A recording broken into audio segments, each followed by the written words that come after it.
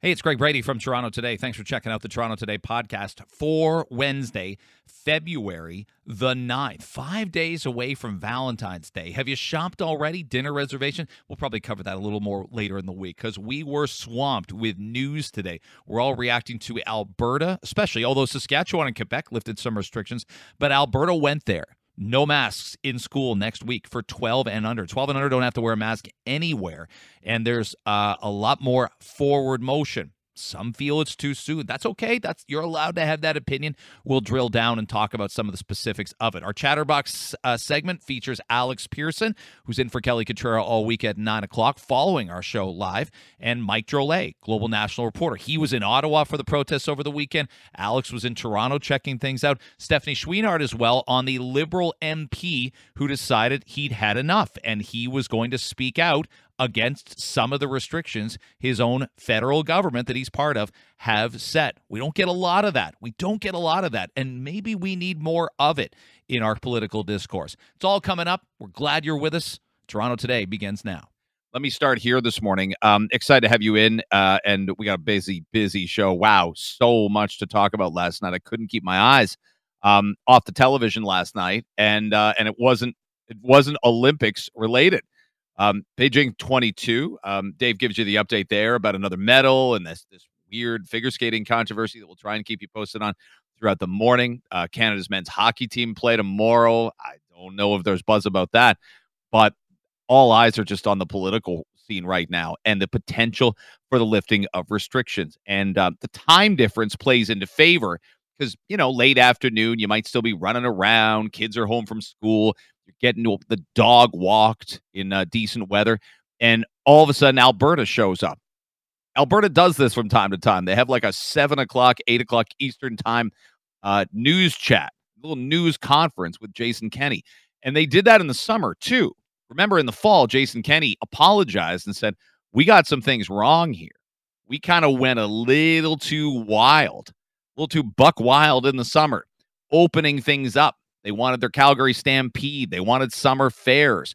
They pushed aside masks for a brief period of time in areas of close quarters. Last night was rather the opposite of that. But to me, this is meeting with nothing gets universal approval. Nothing does. But Jason Kenney noting last night that they're going to ditch the proof of vaccine program at midnight.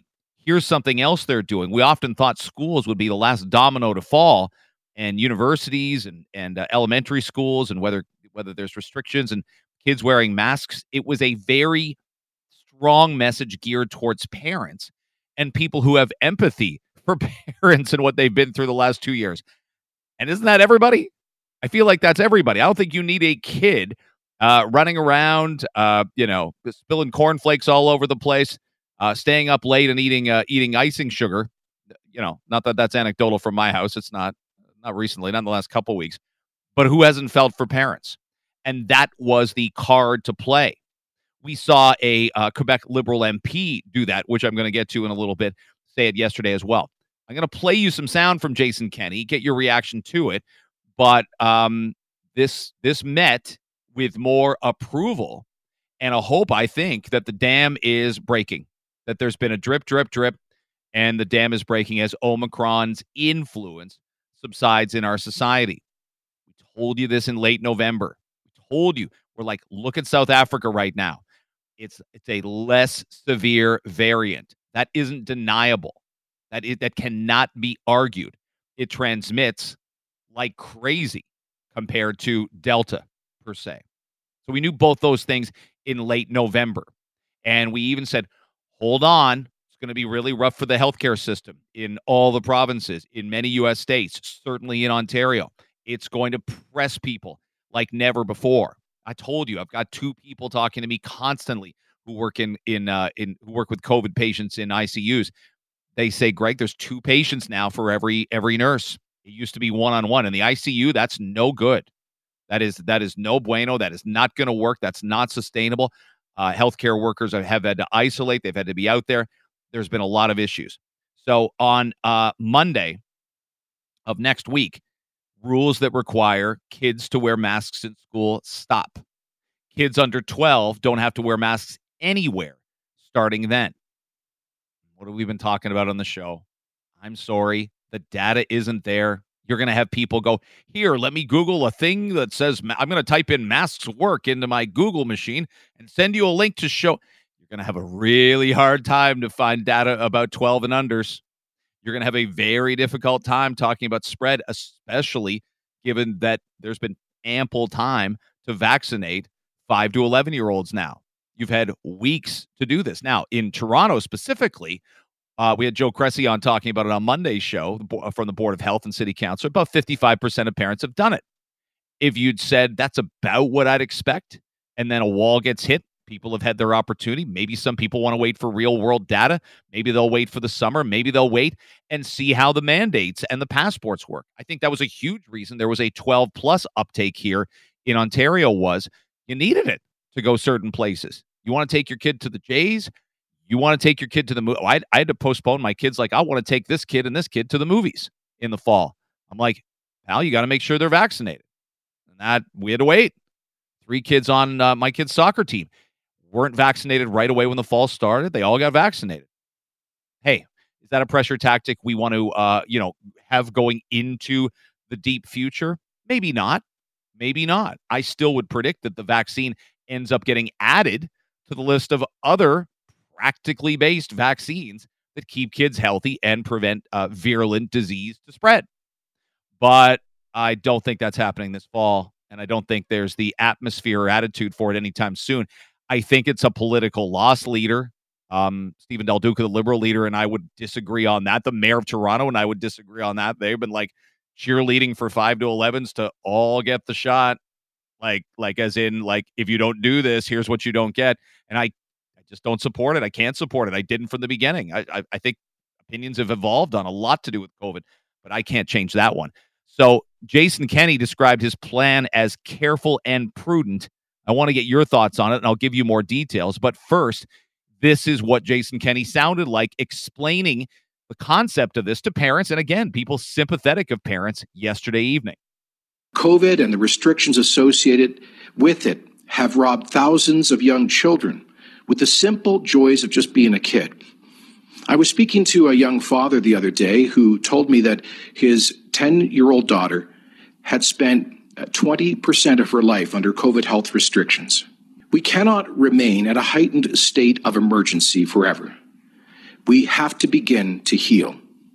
And so Alberta will move on, but we'll do so carefully. We'll do so prudently. We will do so only if it does not threaten the capacity of our healthcare system. What more can you ask for?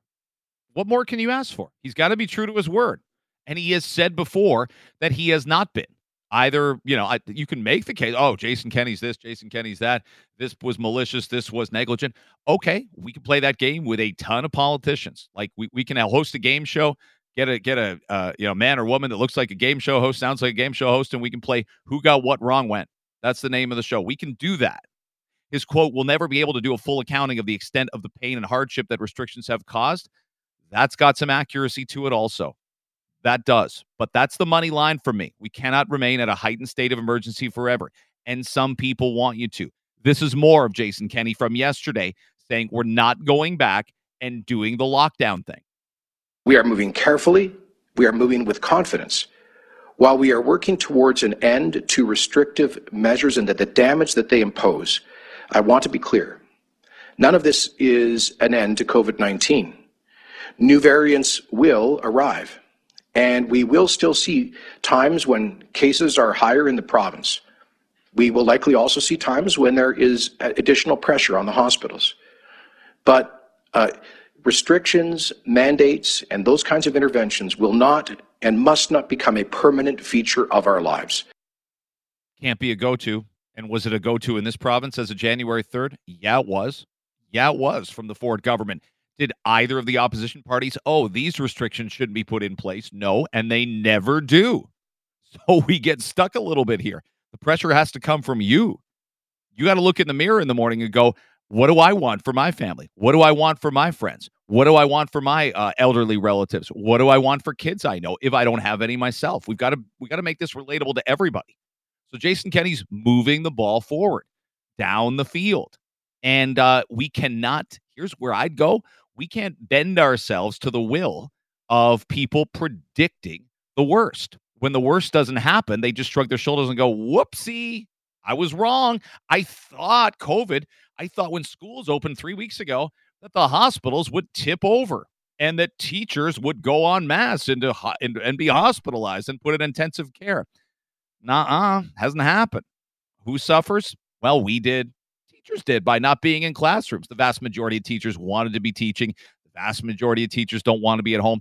The vast majority of teachers aren't, sitting in their car protesting thinking they're Aaron Brockovich. That's just not how it works. They feel that ebb and flow of responsibility and honor to their profession. There's always going to be some outliers. There's always going to be some outlier doctors that want us to, lock down even harder, just mask up a little more. Hey, maybe we really can eradicate this thing if we just up our mask game. That's yesterday's news, man, and that's a year ago's opinion. I watched a doctor in Calgary named Joe Vipond on yesterday on national television. He had an opportunity to do a few different things. He could have said in Alberta, he's an Alberta-based doctor, and they said, "What do you think of this Jason Kenney move here?" And it was just all criticism.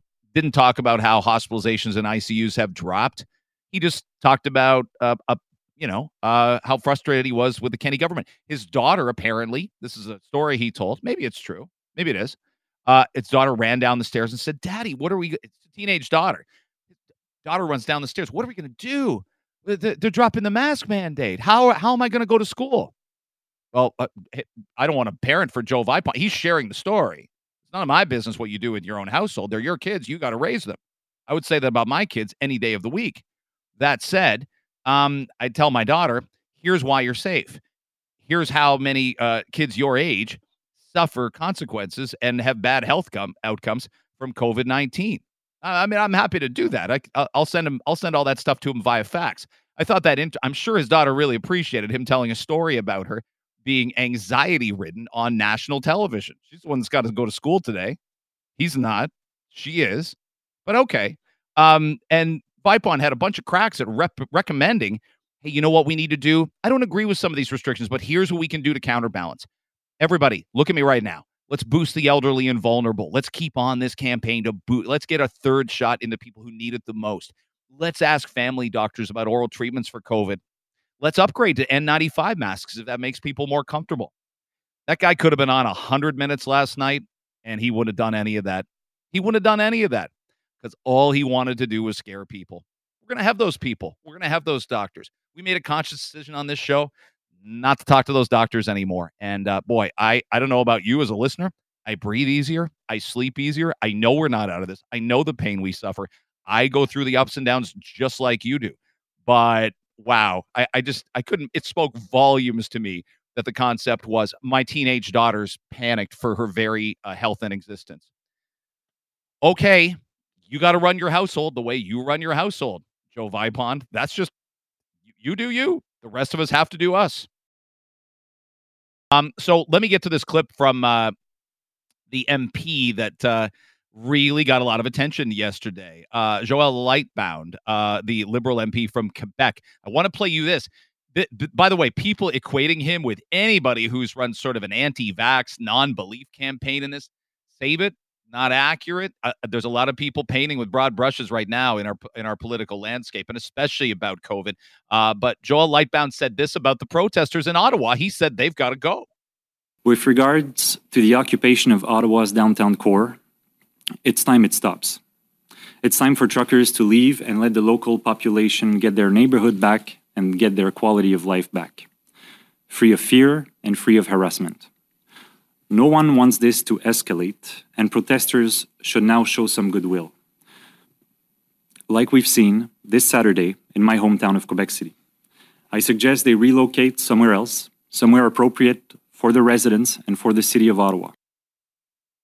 Now, Lightbound struck a lot of the same tones that we've talked about on this show, that people are starting to talk about, sort of a balancing act with risk elements, with risk mitigation, and he talked about that, who he's hearing from, and a lot of those people are parents.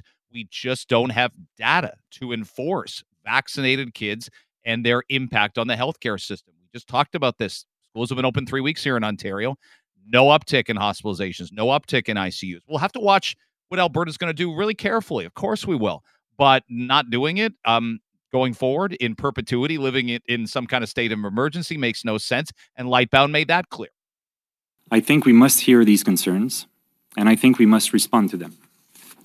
I've heard from parents worried to see their kids sink into depression and slowly lose their joy of living. I've heard from pediatricians in tears telling me about their young patients' despair, anxiety, isolation, as well as the stunning increase in school dropouts they are observing. I've heard from artists who are on the brink of mental and financial collapse after 2 years with barely enough work to get by. I've heard from social workers answering suicide hotlines who are overwhelmed by the number of calls they're receiving. Yeah, all that is accurate. Is anyone surprised by any of that? Althea Raj in the Toronto Star described this in her first paragraph yesterday. It is the most successful condemnation of the federal government's COVID-19 restrictions and the Prime Minister's divisive rhetoric to date. Those are her words, not mine. And it came from the Liberals' own side. Love getting our next guest on for insight. She is Dr. Stephanie Chouinard, Associate Professor of Political Science at Royal Military College. Stephanie, thank you very much for making the time. What Althea writes, is that how it landed for you yesterday from Mr. Lightbound? Well, what's interesting about the way that Althea is looking at this, and I think a lot of us who study political science find refreshing about Mr. Lightbound's comments, is that we rarely see internal caucus dissent in Canada, and that's not necessarily healthy. If you look at, the British, for example, and we take a lot of cues in our political system from Westminster, it is absolutely not rare to see a caucus member criticize openly their leader. In Canada, that is something we very rarely see, and it's good to see some of it. It's good to have someone from within government openly say, "Listen, nobody had the magic recipe here, and no government is beyond reproach, even in a situation of emergency where everyone was sort of walking into this blind, and maybe it's time we reconsider some of the things we did." So I thought that Althea was dead on with her comments.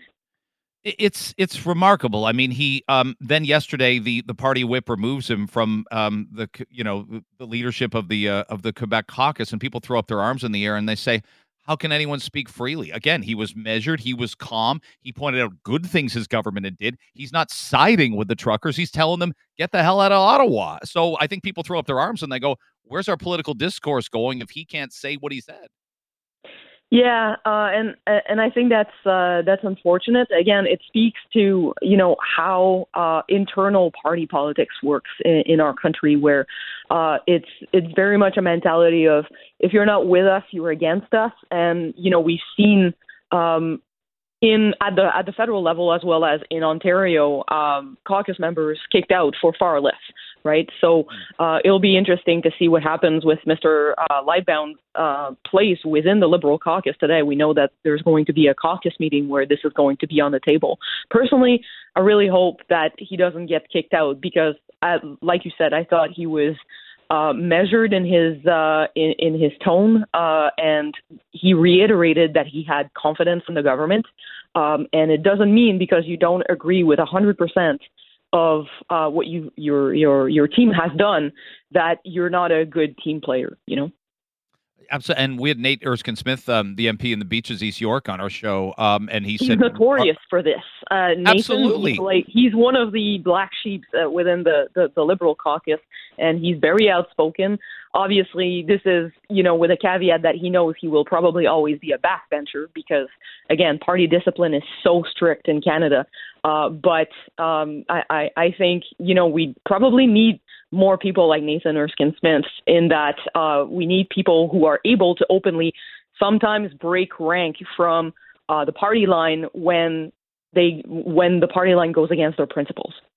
Yeah. I mean, look, I'm sure there's people that say to you in private moments, surely you don't think that everything at university, at your university where you teach goes as you would do it, or someone says, what about the media? But those are often private conversations. But when you have a public platform and the public elects you, which they don't do with you and they don't do with me, I think you owe honesty. I think you owe objectivity and some element of transparency to. We see it way more in the States, don't we? Where we see Democrats saying, I don't know that I agree with this. Now, it's changed in the era of Trump. It certainly has. But prior to that, you could talk about Bill Clinton's impeachment if you were a Democrat. You could talk about the Gulf War if you were a Republican. There was a lot more open. Look at Supreme Court nominations. A lot more of that happens south of the border, weirdly.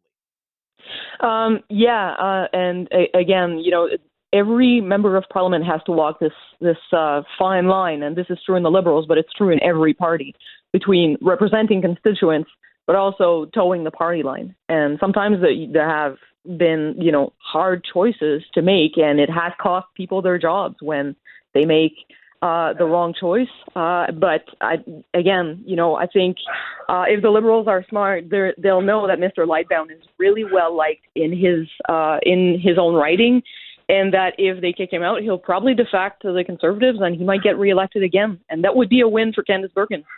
It sure would, yeah. Stephanie Chouinard, our guest, Associate Professor of Political Science at Royal Military College. I'm going to get to Alberta so we can end on Alberta, but it's been strange now. Justin Trudeau's obviously made his way to the House of Commons on Monday, more prominent yesterday, without giving very much detail.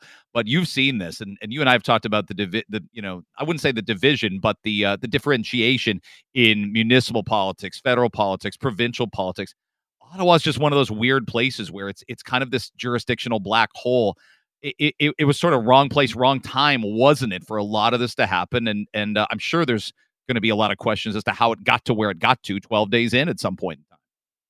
Yeah, absolutely. And, first and foremost, this was a municipal problem. Of course, the symbolic of it makes it the Prime Minister's problem. It's right in front of Parliament.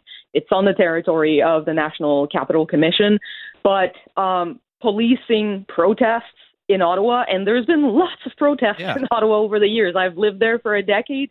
It's par for the course when you live in the national capital. This has always been the responsibility of the Ottawa police to contain them and to make sure that everyone was safe.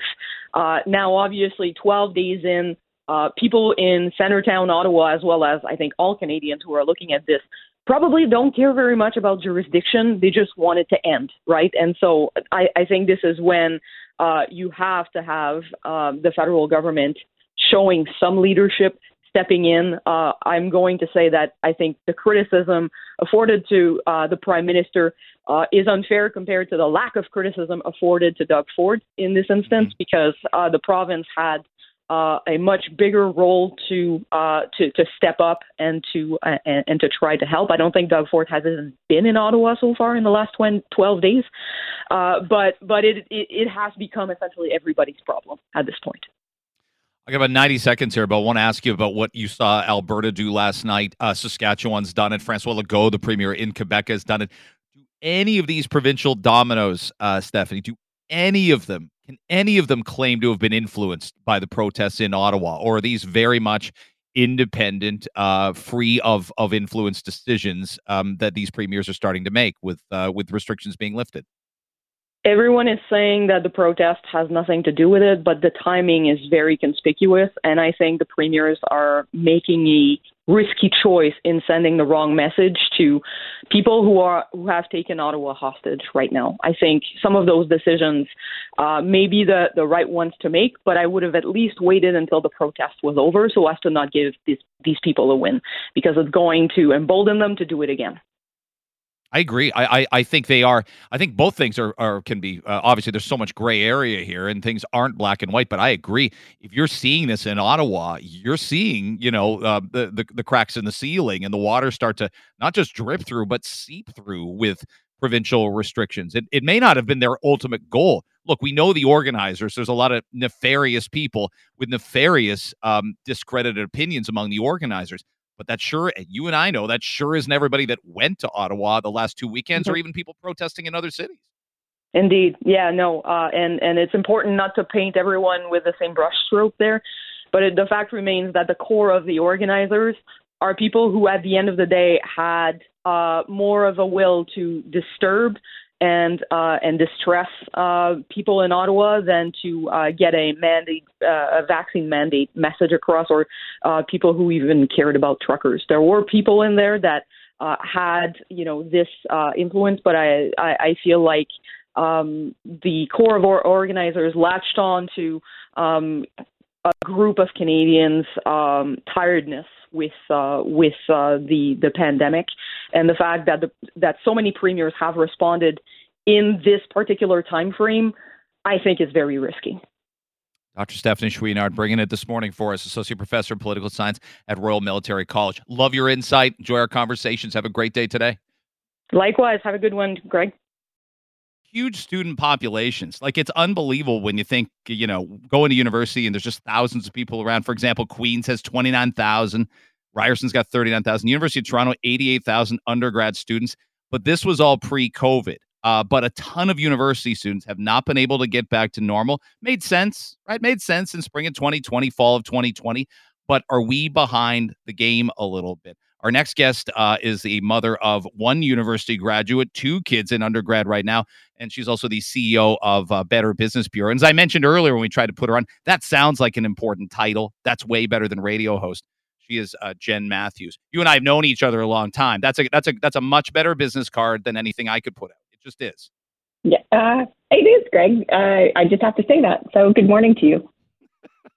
Tell me what you become an empty nester. You get kids out to university, and most parents think, I won. They made it. They got there. But you're playing like amateur/professional psychologist with all the ups and downs and the stops and starts of kids in university, aren't you? It is. It's been quite a journey. So when COVID started, I had 2 in university. One came home and finished his thesis from the couch. One did second-year science from the kitchen table. And now one's graduated. I have one in fourth-year science and one in first-year science at 2 different universities. And it's quite an experience. Obviously, you've mentioned it, the social things that they're missing, but the unpredictability and the inconsistency in some cases. So whether a prof just gives you a textbook and says, read this and write 3 exams with no in-person instruction, or there are in-person online instructions, or things change. Small classes can go back, but large classes can't. There are a lot of inconsistencies, and that's what my kids feel frustrated with. And I think about subjects that are made, really a template for being online, and it's probably a lot more of what you took in school and what I took in school. Things like arts, liberal arts, political science, history, science, kinesiology, math. Like, that strikes me as really, really difficult to do through a computer screen. It is, and both of my daughters are in science, one at Waterloo, one at Trent.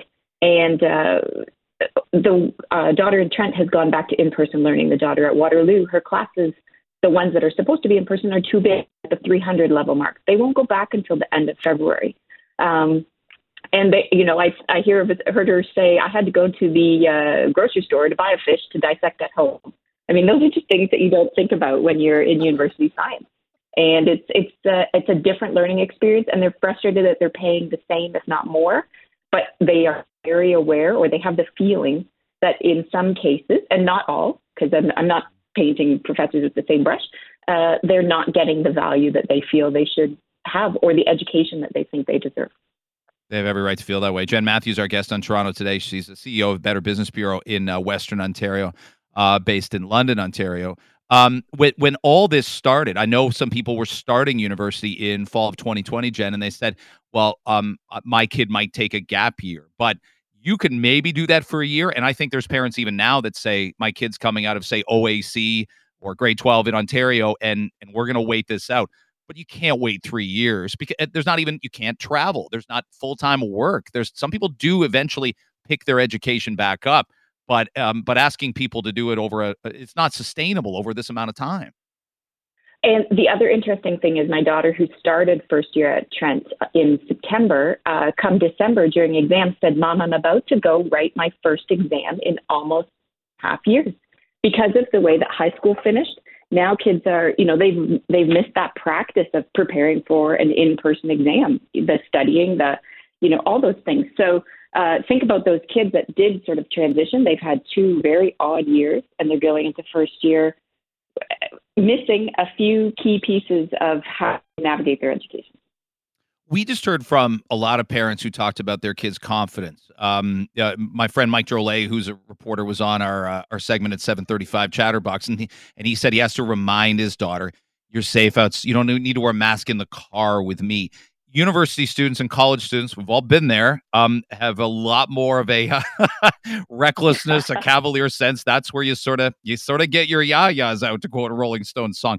How are your kids handling that? How is their social circle of friends handling it? Is it very much let it rip, or are they really, has some of their their consciousness and their bravery been a little bit damaged by, who knows, media coverage, just the practicality of all this?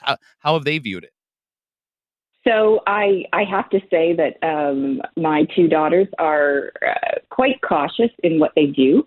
But what I did notice sort of before Christmas, we were out doing some Christmas shopping, and about 20 minutes into being in the mall, they both looked around and said, "This doesn't feel comfortable. We just need to get out." And so that's not, I don't want to stereotype, young adult girls, but for them to go like 20 minutes into a mall, we're done. We don't want to be here.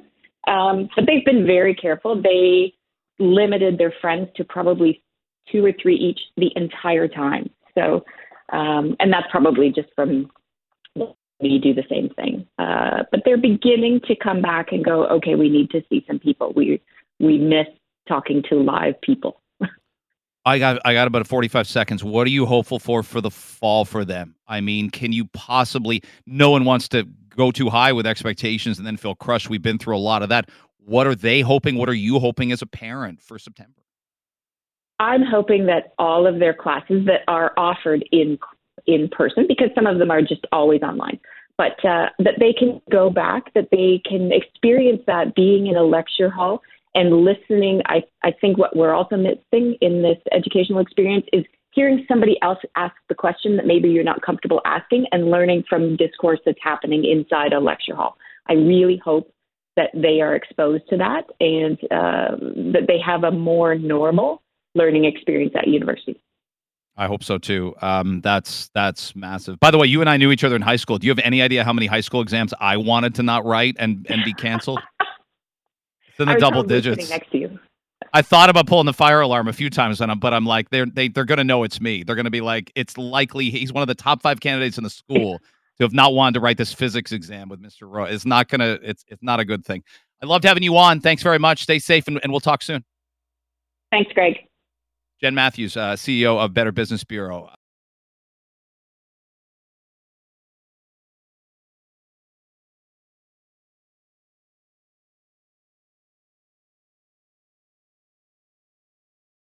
Always enjoy our next guest's perspectives. She is pharmacologist Sabina Voer-Miller. It's great to have you on. Let me get to the kind of the news of the day. I know we're going to talk about boosters and efficacy, but rapid tests getting released by the province today. We know what a race it was, if you will, in December, especially going into Christmas gatherings. People we were shaving down our gatherings, shaving down New Year's Eve, but people still want to see other people's faces.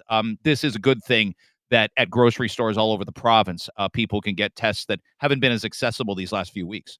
I know. I am so happy to hear this news. I mean, I think you heard me speak even last year in December when we were initially rolling out the rapid test. I wasn't exactly thrilled with the fact that these tests were not being distributed in an accessible and equitable way. And in fact, probably in a fairly unsafe way as well, having people congregate indoors for long periods of time just to grab a rapid test. But this is fantastic. This is what we needed to have done from the very beginning. And I'm really happy to see that Ontario is doing this. Dr. Zane Chagla's been on a ton, and he's talked about the testing requirements for international travel. I'm making my first flight this weekend, so on a Saturday flight, I've got to go get a test on Friday, I understand, within 24 hours or so. What is the juice worth the squeeze there? I don't want to take a test away from somebody that's doing, I wouldn't say it's not important to make sure that I'm not contagious getting on a plane, but I am conscious of the fact that there will be people maybe who either are unvaccinated or in a more vulnerable circumstance. And I think we've all felt that way in the last 6-7 weeks, thinking we want to know our kids aren't positive if they get a cough or a cold going back to school. We want to know our elderly are more confident going places. How do you view the travel regulations for testing here right now? I mean, I think with the travel regulations, I feel, I'm not sure exactly how much benefit we get, what bang for our buck we're really getting from these.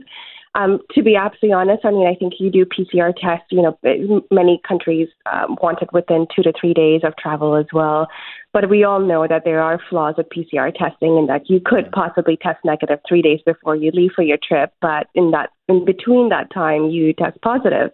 And the second thing also is that, Omicron's everywhere. It is really, truly everywhere. So it's not as though we're going from one place that has very limited Omicron to another place that has a lot of Omicron, right? And I think that balance needs to be struck as well. I mean, if there's not a huge difference in Omicron cases between the countries that you're traveling between, then what's the point of that test? The idea is to stop it at the border, but if it's already there, what exactly are you stopping, right? And so, I do think we should reconsider some of these at some point, just because I'm not sure if they're actually, if there's utility in them. Yeah, I agree with you. Sabina Vohra-Miller is our guest, 640 Toronto on Toronto Today. I know this has driven you crazy. It's kind of driven me crazy as well. This you hear all the time from people at vaccination clinics. We were hearing it in the spring and summer, who somehow preferred Pfizer over Moderna. And I know it's it made its way around in a CBC story. I don't mind mentioning him because I think he's been great. Dr. Brian Goldman hosts a CBC podcast called The Dose, and he's had many guests on who've documented this, and it drives. I don't get it. The data just does not bear this out, does it? That both mRNA vaccines, in essence, offer incredibly similar protection, going 1 dose to 2 and 2 doses to 3. Well, in fact, actually, Moderna probably has a slight edge over Pfizer, to be honest. If you actually look at all of the vaccine efficacy data, you see slightly better, efficacy with Moderna. And I think for some reason we've had a brand issue with Moderna from the beginning. I mean, it really goes back to the days when we were first vaccinating. We had a lot of Pfizer. Moderna was a little delayed, and we also saved Moderna for long-term care homes and not for the general population. And so people didn't hear much about Moderna. But if you actually go to our neighbors, the U.S., where Moderna actually had some fantastic people, rallying behind it, like Dolly Parton, for instance. Yeah. And people actually in the U.S. preferred Moderna over Pfizer, right? And so it was really interesting to see the differences here. And absolutely, even with all of the outreach we've done with the South Asian community, that was the one thing we heard all the time. People wanted Pfizer and they didn't want Moderna. And and truly for me, it was the opposite. When I went to get my booster, I was really hoping for Moderna, but they had a Pfizer vial open, and I'm like, damn it, And so if you actually look at the data, Moderna probably has a slight edge over it, but for sure they're both, very, very effective vaccines.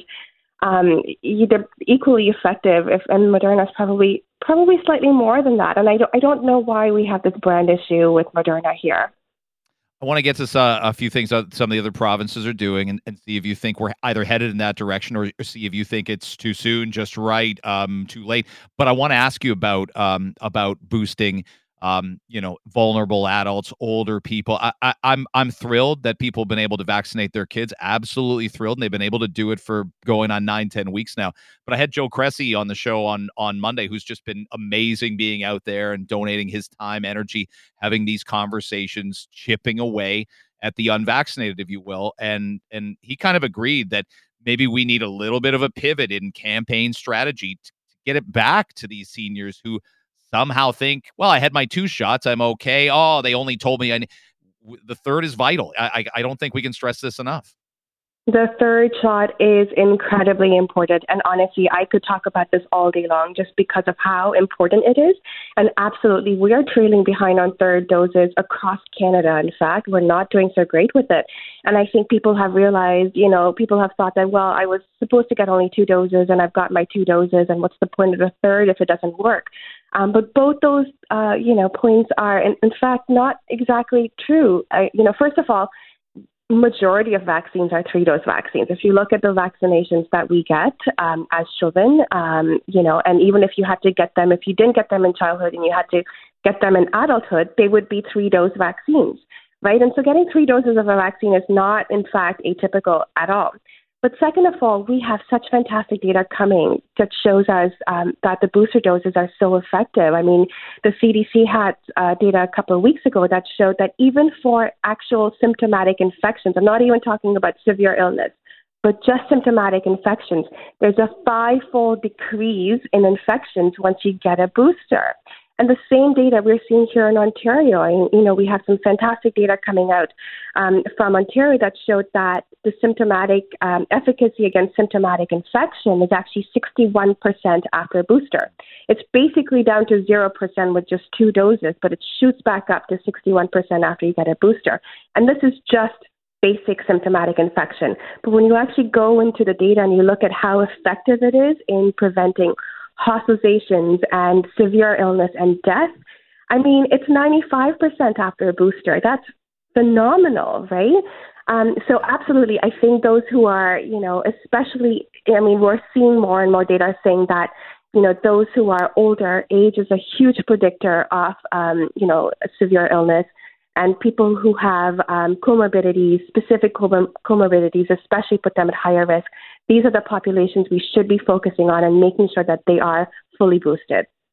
I'm so glad you put it that way, because I also think it's very apolitical. And I wish there was zero politics involved in this. I'm not that naive to think that that's possible, but at the same time, I'm seeing politicians talk about, mandates for university students. It's such a hot button issue in the States. And I get it, with parents saying, my kids had 2 shots. They've recovered from COVID.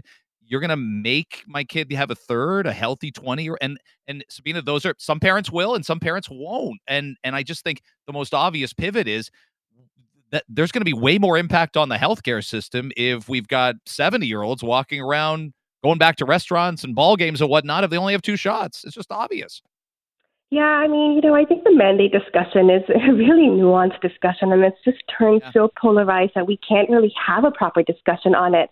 But if you actually think about, how things have changed with Omicron, really mandates are protecting those who are unvaccinated, right?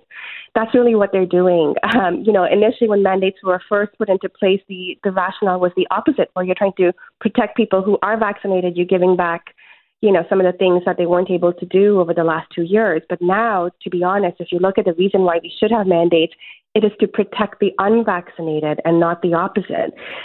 So I think that, I think these are very, very nuanced discussions that we have to see. Where do we actually have benefit in putting these mandates in, and where do we actually not get that incremental benefit, and where it's not, worth our time and efforts at all? I mean, I'll be honest, there are a couple of different things where if I had to choose where to put energy, that would not be where I would want to put in it, my energy and my focus on. And like you said, I think boosting the vulnerable population is probably where I would spend my effort too. So you saw what many of the other provinces did yesterday: Quebec, Alberta, Saskatchewan. I want to give you lots of room to stretch out. I'll just open by saying I think the vaccine is more effective than masks. N95 masks are a big upgrade from cloth masks. We've talked about that. And the concept of one-way masking is more of a conversation. This is me, I think if we keep mask mandates for too long, that sort of impedes the get vaccinated message. I worry there's people that think they are equal in terms of protection. And I think people are misunderstanding the perception of risk there. So, it's a conversation there with parents and kids and masks. And where do you stand on it right now? I think for me, I've always seen vaccines as one of the tools in our toolbox. I personally, I really truly believe in that, the Swiss cheese model where you have several layers of protection. And I think vaccines are, as I think that they're exceptionally important. But at the same time, I do feel that we have other things in our toolbox that we need to keep on. I'll be honest, I have a lot of thoughts about what's going on in other provinces. And I think that some of these decisions are happening because, people have decided that we've now hit the peak, and so we're on the down wave, and so it's okay to remove all these mitigation strategies. But it's not as though cases are going to automatically decline once you lift all of these mitigation strategies. So the cases peak and decline because of mitigation strategies. The second you take them out, there is no guarantee that your peaks are going to keep going up. And I also do think that, we're at a point where the reason why we do some of our mitigation strategies really is for hospital capacity, because we don't have that capacity. But at the flip side, if you think about it, countries that do have a lot of hospital capacity, say the U.S., for instance, they've had more of a leeway to allow cases to rise much higher than we have. And that comes with the cost. And the cost is nearly 1 million people dying. And if you look at it per capita as well, U.S. has one of the highest per capita death rates due to COVID. I mean, if you think about it, that's the entire population of San Francisco that has died in the last 2 years due to COVID. It's not insignificant, right? And so coming back to where we are right now, I do think we need to have a de-implementation strategy, clear cutoff. Okay, we get to this point, we get rid of this in, very, very clearly laid out, science-driven de-implementation strategies. That's important. But doing it without, having these arbitrary days. Okay, on Feb 1st or I know. There's no metrics behind it. You're right. There's no metrics behind it, and metrics and data, metrics and data are a way to earn trust. Like if your doctor said, this is where I need your blood pressure to be, your cholesterol level, this is what I want your weight to be, we'd go, okay, those are metrics, and I will try and achieve those metrics. But if it's too vague, it ends up either creating distrust or apathy towards it. That's exactly it. And there's only so much people can do with, things going back and forth and flip-flopping constantly. I think, the number of times that we've, removed medication strategies and then suddenly put them back on. I mean, I get whiplash thinking about it, right? And so and that's the part that really, really frustrates me, because I wish we could actually have a committee that could sit down and actually look at these and do it in a way that is very evidence-driven, because we do need a de-implementation strategy. There's no doubt about that. And the second thing also, and I have to say this, and please don't hate me for saying this, but I think we're also banking on the fact that we won't have any new variants pop up. And that's not a guarantee at all. Right? Oh, I'm sure we will. I think we hope they're less severe. Right. I know people bristle at the word mild, and I get it. There's nothing mild for an unvaccinated person or a vulnerable person who's got an Omicron. With you 100% there. But I think that has to be the hope going forward. But there are some things like limiting long-term care visits and again, making kids wear masks, 5-year-olds wear masks 35 hours a week. I agree with you. If that is to happen, we've got to have the public trust to go, all right, we need to reverse some of these things. And I worry those, exactly as you point out, data-driven. Let's base it on metrics. Let's not just go pick an arbitrary date, because we don't have a clue. We haven't been able to predict so much of the last 6 months, right? Exactly that, and that you've nailed it. That's exactly it. And so that's really where I struggle with a lot. But I mean, hopefully Ontario takes the more evidence-driven way of our de-implementation as well. We'll see where it goes. Hey, we'll talk next Wednesday. Thanks for the time today. You're awesome. Appreciate it. Thanks for having me.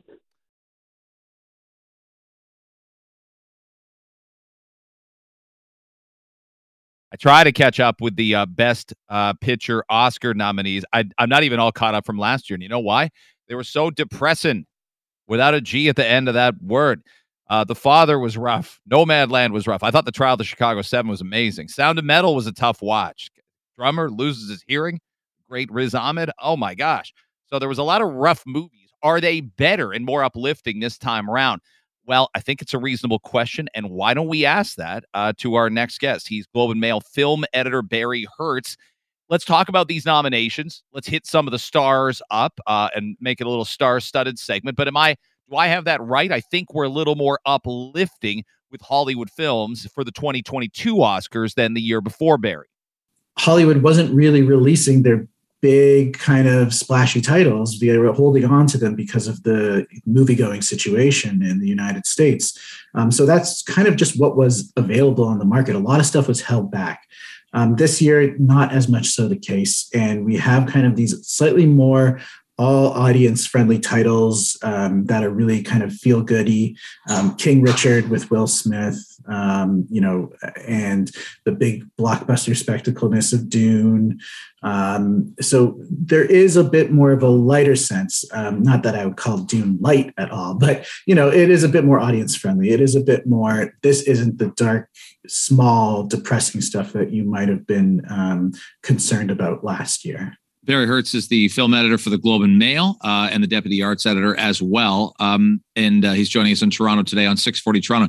You mentioned Dune a couple times there. I'm of a generation that, went to see this movie when I was like 10, 11. It stunk back in 1984. There were some big names in this movie. Like you turn around and you see an eventual, future acting superstar. And at the same time, it was a muddled mess. I didn't feel expectations were remarkably high 2 weeks before, when you're starting to see promos and trailers and it's getting talked about what Denis Villeneuve did. I don't know that people saw a bunch of Academy Awards nominations getting discussed. So it was well critically received. And at the same time, when people heard they're remaking what, like that was sort of the atmosphere around the movie in advance, wasn't it? Yeah, I think so. I mean, on the other hand, like this was something that there's a generational divide too. A lot of people who were excited for this new Dune weren't really, well, they may have been like somewhat aware of David Lynch's previous version. They certainly weren't, around to see it in theaters at the time. You benefited here from a much younger cast, Zendaya, Timothée Chalamet, who are very popular with the younger demographic, especially on social media. So you drive that excitement there. And then you just see that it's this big, huge production, that there's a lot of money being put toward it. There's kind of a very eventization of it, in which you have to see it on the big screen. You have to see it ideally on the biggest screen, go to an IMAX and see it. So you get some excitement there. Oscar possibilities, I think it's more of a goodwill thing. It was like, here's a big movie that's coming out that is very reasonably artistically ambitious, that a studio is kind of putting a lot of energy behind, and it did well, or it did well enough, certainly well enough to justify a sequel, certainly well enough in kind of our current pandemic era box office expectations, which are very much tampered down. So this is kind of a reward for that, a reward for creating something that's big and exciting and not based on superheroes, that has a legitimate artistic force behind it in Denis Villeneuve, that has a cast that appeals across generations. Let's give it a bunch of nominations and reward it that way. I can't see it winning certainly Best Picture or Best Adapted Screenplay. Perhaps a lot of the technical awards, the below the line stuff, the costume design, visual effects, the score, it might succeed there. But really the nominations for Dune here are the win.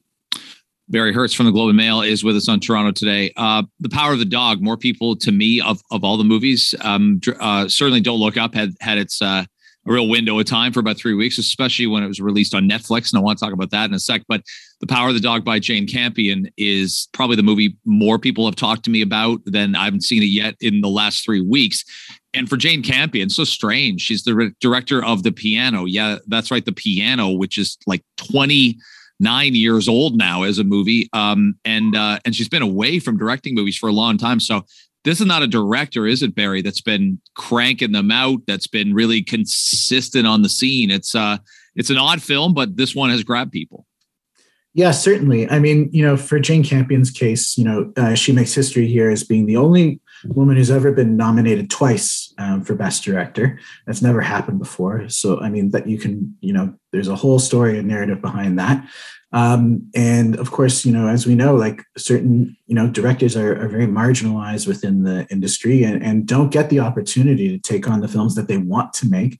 That said, she wasn't exactly sitting around doing nothing. She did direct and mastermind the Top of the Lake miniseries for 2 seasons, which was very successful.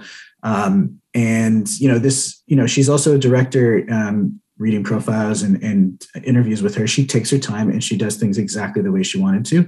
And she was waiting for the opportunity to do that. And Netflix afforded her the opportunity to do that this time around. Whether, it's hit a chord general audience wise, it's hard to say, especially with it being on Netflix and, it's not given the traditional box office metrics that we look at to see, oh, this is a hit, this is not a hit. But then again, the accessibility factor is through the roof because it's on Netflix. Anybody who saw the nominations today and is curious can go home, watch it immediately, discover it for themselves.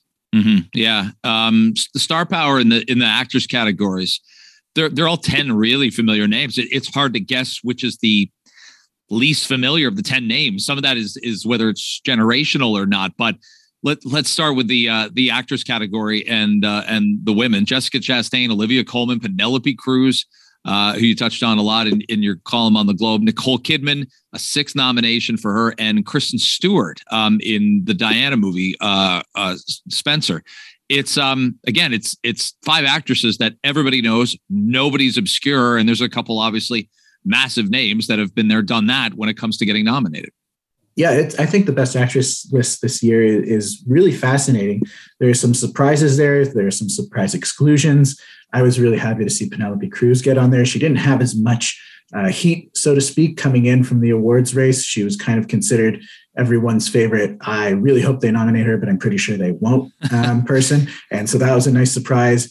Kristen Stewart, on the other hand, was somebody who was tipped very early on in the awards race on the film festival circuit this past fall as being kind of a shoo-in.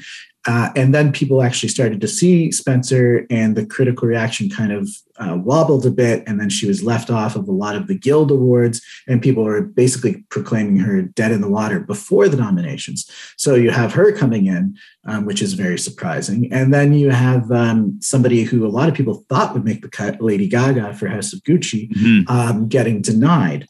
And then of course you have the established actresses like Nicole Kidman, who's here for the 6th time. And I think you have who is probably the front runner, Olivia Colman, who's just been kind of getting raves up and down the board. And even though she has won the Oscar not too long ago for The Favorite, I feel that she has the best shot this time around. At least I just saw that one. That's the Maggie Gyllenhaal right behind the camera and doing the screenplay for The Lost Daughter. That's getting late push, if you will. Best actor with Javier Bardem, Benedict Cumberbatch, Andrew Garfield, Will Smith, and Denzel Washington. This feels. A lot of people have said Will Smith and King Richard. This is sort of the setup movie to make sure that somebody finally gets their Oscar. We've referenced Leonardo DiCaprio in The Revenant being that way. I think that was supposed to be. I'm a massive Michael Keaton fan. That was supposed to be what Birdman was. I know he won the BAFTA for and a couple other Screen Guild Awards, but didn't end up winning the Oscar. By design, does this look like an Oscar winning designed role for Will Smith? A lot of eyes are on whether he wins it or not, obviously. Yeah, I mean, I'm sure he hopes so. And if it were any other year, or rather if Benedict Cumberbatch wasn't also going up against him, I would say he had it in the bag. But Benedict seems, from the moment The Power of the Dog has premiered on the film festival circuit, he has been like the lock of everyone. And I just feel there's too much heat behind him right now that Will Smith might be eclipsed. Now, that said, as we were talking, The Power of the Dog is not an all-audience kind of friendly movie. It is a challenging movie. It appeals to very certain sensibilities, whereas King Richard is the popular take, is the kind of charming, charismatic, energy to burn role that people want to see Will Smith do, and that he does so well. So there could be an upset close to it. Right now, I'm going to give the edge to Benedict.